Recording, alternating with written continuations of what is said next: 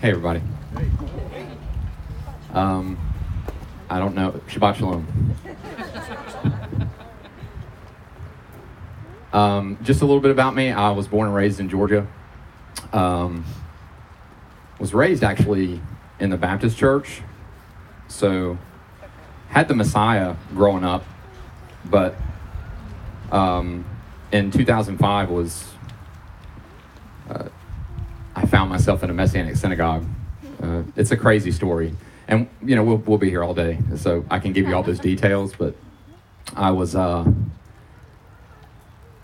through my dad, a random guy came into his place of work wearing a kippah and starts talking to my dad, and next thing you know, we're at the synagogue in Macon. It's called Beth Yeshua, and I walked in, and it was, I can only explain it as like it was, some things God does with us, it's a process. It takes time because we need time because we don't get everything right away. But then there's some things, it's like with Paul, it was just, and we're down. It was that I walked in and I didn't understand everything I was seeing, but it resonated with my soul, and that was it. I have not looked back, and that was back in 2005. And in 2010, I met Brooke, and that's another story. No, 2008, yeah. She was from Texas. We got married in 2010. I'm sorry. I should know that. That's bad. She's from Texas. I'm from Georgia. We met through a mutual friend. That's another great story, and we had a lot of fun getting to know each other and stuff, and yeah, that's another great story. But we met David and Danny. I want to get that year right. It's 2015. In January, we were at a little conference, and a lot of the Messianic Jewish conferences are in Florida.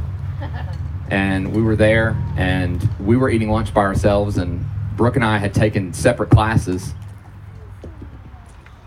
and we were just kind of talking about what we had learned and stuff, and I look up, and David's standing there. You had this massive sandwich, I think.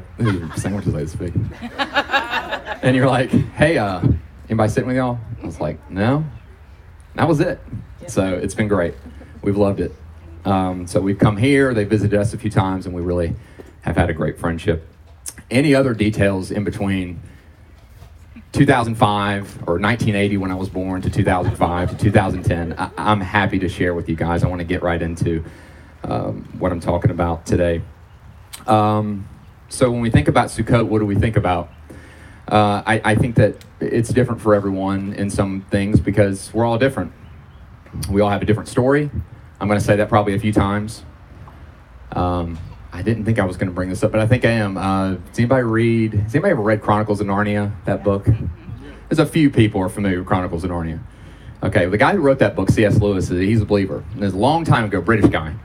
But he wrote that, what is that term called when you use the symbolism? Illusion. It's definitely an illusion, a lot of biblical illusions in that story. His idea was basically, what if Earth wasn't the only place and God revealed himself in other worlds in certain ways? At any rate, what I'm getting at is Yeshua is he actually makes appearances in that story, but he's in the form of this lion named Aslan. And there's one word he tells somebody who's asking about someone else, like, what about this person? He goes, we only hear our story. It's, and I think that's so important because we are all, and there's people in our lives, Brooke is in my life, my children are in my life, but then there comes a time where it's you and God's story, before I had kids, I worked with a guy, and he said, when you have kids, it's all over. He goes, it's true that everything's different, but I just don't believe in centering my life around anything but the Lord. Because, and the disciples did that. They compared each other and they competed. Remember Peter with John? He asked Yeshua, what are you going to do? Is right there towards the end. He goes, what about this guy? He goes, what's it to you? And you got your story. And I love you, and that's all you need to know. And understand this, very important. I went through this for a long time. I always compared and competed with other people in the kingdom because I just felt like for some reason, God likes that person more. Now, some people do act like God likes them more, and that's not good either. It's not good. But a lot of people walk around and feel like he loves me, but not that much. Understand this. Yeshua said, actually it was on Sukkot in John chapter 7, he said, anyone who's thirsty, Let's go. Let's do this thing. Anyone. He's not a respecter of persons. The difference is with us. God is not different towards people. We're different towards God. God loves all of us with an equal richness, but there's some people that love God more than others. Perfect example. Well, we'll get into that. So let me read about Sukkot, though. What do you think about when you think of Sukkot? On the 15th, I'm going to read what Leviticus 23 says. I think we went through that in the Torah reading, but I want to go through it again because I'm going to pick out a couple things. On the 15th day of the 7th month, this is Leviticus 23, 39 through 43. So on the 15th day of the 7th month, when you have gathered in the fruits of the land, you are to keep the feast of Adonai for 7 days. The first fruits of the land, you were, read that again. Okay, the first day is to be a Shabbat rest, and the 8th day is also to be a Shabbat rest. And on the first day, you are to take choice fruit of trees, branches of palm trees, boughs of leafy trees, and willows of the brook, and rejoice before Adonai your God for 7 days. You were to celebrate 7 days. Think about that. I want to focus on 7 days. I'm going to come back to that. You are to celebrate it as a festival to Adonai for 7 days in the year. It's a statute forever throughout your generations. You are to celebrate it in the 7th month. You are to live in Sukkot for 7 days. All native-born in Israel are to live in Sukkot, so that your generations may know that I had Bnei Yisrael, the children of Israel, to dwell in Sukkot, tabernacles, booths, tents. When I brought them out of the land of Egypt, I am Adonai, your God. Sukkot is also referred to as the Feast of Tabernacles. And so I want to focus on two things: the fact that it's 7 days and the fact that it has to do with tabernacles or booths. So the fact that it's 7 days is significant because it's long.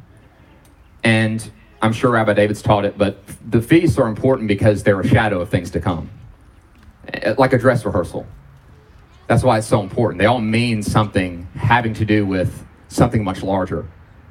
The Passover, which has been celebrated since, the Exodus, was a much greater story about the Messiah. Sukkot is a much greater story about us and the Lord. In Exodus, the tabernacle, which the Hebrew word is I'm only going to give you 3 Hebrew words. Two Hebrew words, 1 Greek word. In the tabernacle, the word's mishkan, which is simply dwelling place or a tabernacle. It's all over Exodus. I'm not going to give you an Exodus scripture because the tabernacle is all in there. It housed the presence of God, a physical presence that a high priest could only go to once a year, right? But it was there. They physically saw a pillar of fire and a cloud by day, and fire by night. In John chapter 1, which we also read earlier today, in the beginning, it says if you want to get the scriptures from me, I can get them from my notes. I'm sorry, I don't want to go too fast, but it's hard not having kind of a reference. I teach, by the way. I teach high school. You have to have references. You got a point. You can't just stand and talk to those kids. Teach high school. And you can lose them. You will lose them. Okay. John chapter 1, verse 1 says, "In the beginning was the Word was with God, and the Word was God." And I'm going to skip down to verse 14. It says, "And the Word became flesh and tabernacled among us." It uses the word tabernacle, a verb. "We looked upon his glory and the glory of the one and only from the Father, full of grace and truth." Tabernacle is now this is the New Testament, so it's Greek. The word is skenu, which simply means to dwell or to have one's tent. Very much like a tabernacle. So the Feast of Tabernacles is essentially the Feast of Dwelling Places, the Feast of Tents. And now we've got to look at the tent. All these tents are pretty small, so you can't get away from each other. And you're pretty face to face in there. I mean, I know some have rooms. I talked to Jesse. I said, "Hey, has that got rooms?" He said, "Yeah, it's got 4 of them." But it's still small. You can't really escape each other.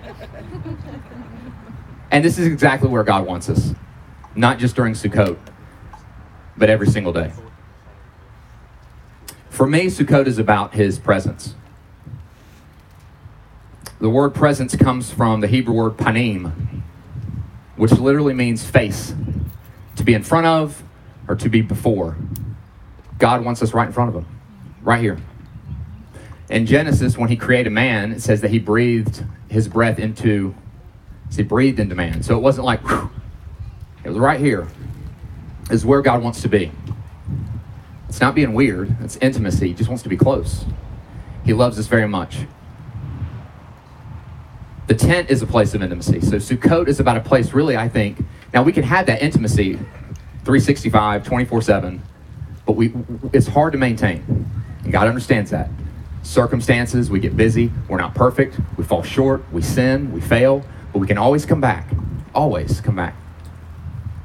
But the tent is this idea that God wants to be right in our face. And ultimately, it's our end game. Living with God. We can't imagine that. It's hard to imagine that because this life is insane. And it just seems too good to be true that we would live with God forever. But that is where we're all going. His presence being with us is what Sukkot celebrates. Again, panim, face, in front of. I'm going to rapid fire just a few verses about how important God's presence is to our forefathers. In Exodus 33, chapter 14, Moses says, if your presence does not go with me, don't let us go up from here.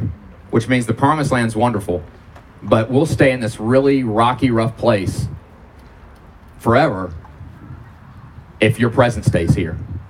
But if we're not going to go to this promised land, this wonderful place, if your presence doesn't go with us. So through the good, through the bad, through the circumstances, through the mundane, we have to have God's presence. And Moses was uncompromising, like, I'm not going to go back and tell them to pack up and move if your presence is not going to go with us. And of course, God says, my presence will go with you, and I will give you rest. How many of us need that? It's so important. In Psalm 16, David says, abundance of joys are in your presence, eternal pleasures at your right hand. King David knew God very well. Not perfect either. He was a mess. And that's why I love David's story, because I'm a mess. I need to know that I can be a mess and know that when I go to God, he's like, let's go. Come on, get back up. Let's do it. I'm not good at getting up, still getting better. It's hard when I fall short. Bouncing back. Some people are really good at it. Some people fall and they're right back up. But David knew. He had that revelation. He knew that, and not to take advantage of it, but he knew that he believed in God's mercy. He believed in God's forgiveness. That's how he was able to come back from what he had done with Bathsheba and with Uriah, his great sin. In Psalm 31, David, in the shelter of your presence, you hide them from people's plots. So his presence is a place of safety. In Psalm 42, the psalmist, we don't know exactly who it was, one of the sons of Korah. Hope in God, for I will yet praise him for the salvation of his presence. And in Psalm 51, in the lowest point in his life, David did something that, like, we would watch on like a true crime show, which I do watch. I watch like a lot of true crime. I have to be careful with it because it can really make you feel like, oh my gosh, I don't want to leave my house. But, true crime's like the thing now. We love that. Unsolved mysteries and all that stuff is back on Netflix and all that. David did something where he would be the center of like 48 hours, and we'd be like, man, this guy's nuts. David did something, and I'm just going to name a couple of them. It was adultery, conspiracy to commit murder, lying, all those things, manipulation. And when he wrote Psalm 51 after he was confronted in his sin, first off, when he was confronted, his response was, I sinned. No excuse. But when he wrote Psalm 51, he should have died. He should have definitely lost his kingship. But what does he say? Do not cast me from your presence. It was the one thing David cared about more than anything. And it was why David didn't lose his crown in the end. It was why David didn't lose his anointing and his position. He was punished, certainly. But the first and foremost thing is like, you can throw me on the street. I'll be a vagabond. I'll live in rags. Just stay with me. Just stay with me. That was what made David the better man when we compare him with Saul. Because they both screwed up, Saul. But how did Saul lose it and David didn't? David loved God. Saul, not so much. Do not cast me from your presence. And it's not just a one-way street. We're not just wanting to be in God's presence. God also wants to be with us. In John 17, Yeshua, towards the end of his life, he's about to be executed. And he prays, not only for the disciples, but for us. In John 17, verse 11, he says, I'm no longer in the world, but they are in the world. And Yeshua knew exactly how nasty and decrepit and horrible the world could be. And we're here. And he said, they're going to be here. I'm going to you. I'm going to be sitting next to you. But they're still going to be here in the world. And I'm coming to you. Holy Father, keep them in your name that you have given me so that they may be one just as we are. Down to verse 24. Father, I also want those you have given me to be with me where I am, presence, so that they may see my glory, the glory you gave me, for you loved me before the foundation of the world. Sukkot celebrates the fact that God wants to be with us and wants us to want him in return. Moses says to God, please show me your glory. Joshua, who became the leader of the Israelites after Moses passed away, when Moses would leave the tent of meeting after talking with God, Joshua would remain in the tent. He simply wanted to be near his God, which is what made him the perfect candidate to take over. When we compare Saul and David, Saul ferociously protected his own image and was obsessed with what the people thought. David, obsessed with God's presence. After his resurrection, Yeshua told Miriam, remember that, he resurrects. He runs into Miriam, not runs into her, I mean, she was supposed to see him, but she doesn't recognize him at first. But as soon as she does, she says, Rabbi, and we don't know what happened between the moment she said Rabbi, but we know the next thing that said, Yeshua says, stop clinging to me, which means she grabbed him. And that's how we need to be when we see him. When we feel that presence, we just need to grab. What did Peter do when he saw Yeshua after denying him 3 times? He didn't wait for the boat to come to shore, jumped in the water.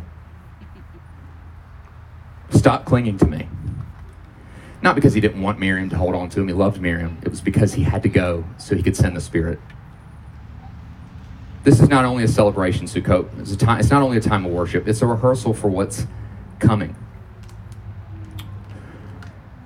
And these are God's appointed times. He never misses an appointment, guys. That's what he says. He goes, these are my appointed times. Like, I'm going to be here whether you come or not. But he is here. It might not be a cloud by day. It might not be the fire. It's usually just the still small voice, and that's frustrating because that's tough. God wants you to know he's happy with you. He doesn't want you to be any different. He wants you to be happy with him, though. In Nehemiah, they celebrated Sukkot, and Ezra. They had just been in Persian captivity because of sin.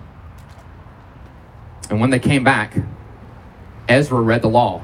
People hadn't heard it for years. They hadn't heard God's word. They'd been in another country, other gods. It says here in October, when the Israelites had settled in their towns, all the people assembled with a unified purpose in the square just inside the water gate. They asked Ezra the scribe to bring out the book of the law of Moses, which the Lord had given for Israel to obey, which they didn't. They didn't. That's why they were in Persia. And now they've been brought back. They're back home with their dad.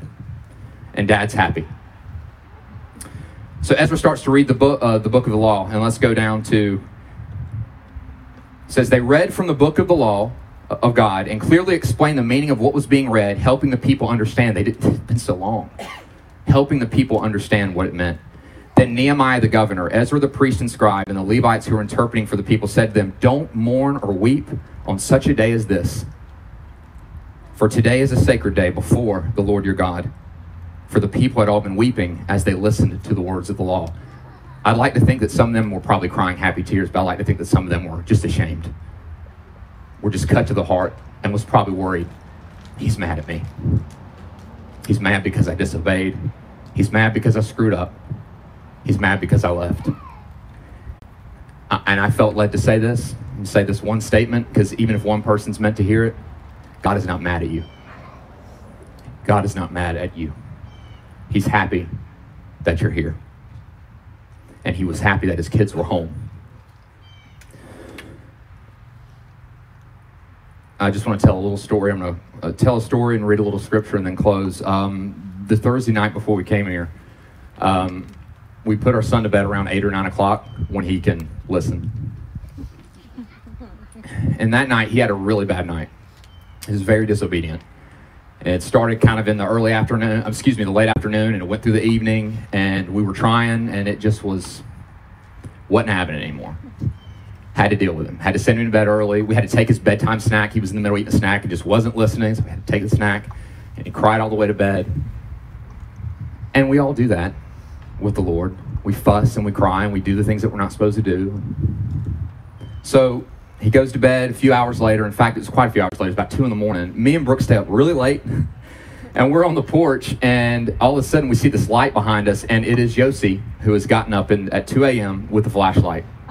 I turn around, And when he saw me, he ducked down behind the couch. And when I walked in, now understand, he had really upset me earlier that night because he wasn't listening. But after just a few hours, when I walked in and saw him, he was huddled in a little ball on the couch. I don't know if he still thought I was mad at him. I think he thought, we were still upset. I wasn't. When I saw his crazy bed hair, and when I grabbed him, and I saw his little apples because he was smiling, I missed him. And I got nothing on the Lord as a dad. Nothing. I need God's mercy every second. I need his grace every moment. And I still screw up, and I'm a train wreck a lot of days. But I was not thinking about my son's failure to obey. And that's not to say that we shouldn't acknowledge our sins before the Lord, but at the same time, we've got to give God the credit he deserves as the good father he is, that sometimes picks us up even when we don't want to be, and we don't have a say in it. And he says, hey, I don't want to talk about that. I just missed you. And that's what I told my kid. I said, I missed you, kid. I was happy to be able to put him to bed smiling and not crying. And that's what God wants to do with you. All the time, not just during Sukkot. He doesn't want you to think about your failures, your flaws, and your issues this week. He wants to meet with you. For some of you, it might be to tell you something. For some, it might be so you can tell him something. But for some, it might just be that silence and that rest of just knowing that your dad is holding you and that you can rest on him. I'm going to end with this because this is where it's all heading for all of us. This is why we do Sukkot, and this is why God is teaching us to do Sukkot. Because we're heading to this day, as David was referring to earlier, that great day. In Revelation 21, I also heard a loud voice from the throne saying, behold, also, look. My son says that all the time. Look, look, look, look, look. Because he's excited. Now, at this point, I'm pretty sure everybody sees what's going on. I just think that the voice from the throne is excited. Now, time is not an issue with God. That doesn't mean he's not excited for this day. And I think when it happens, he's going to look at all of us and he's going to go, look, we made it. The dwelling of God is among men, and he shall tabernacle among them. It's like when daddy comes home from work, you've been waiting all day. He's going to be home with us. Not a cloud by day, not a fire by night, no mist, no thunderous noise.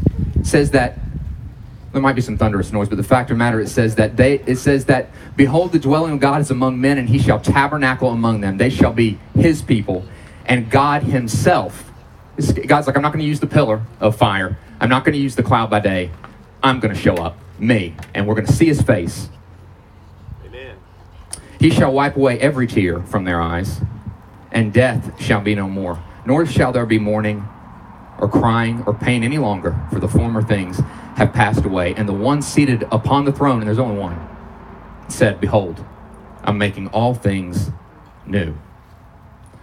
So this Sukkot, I pray that you just meet with our Father, that we just meet with Dad, however that looks, because he's more than willing and excited.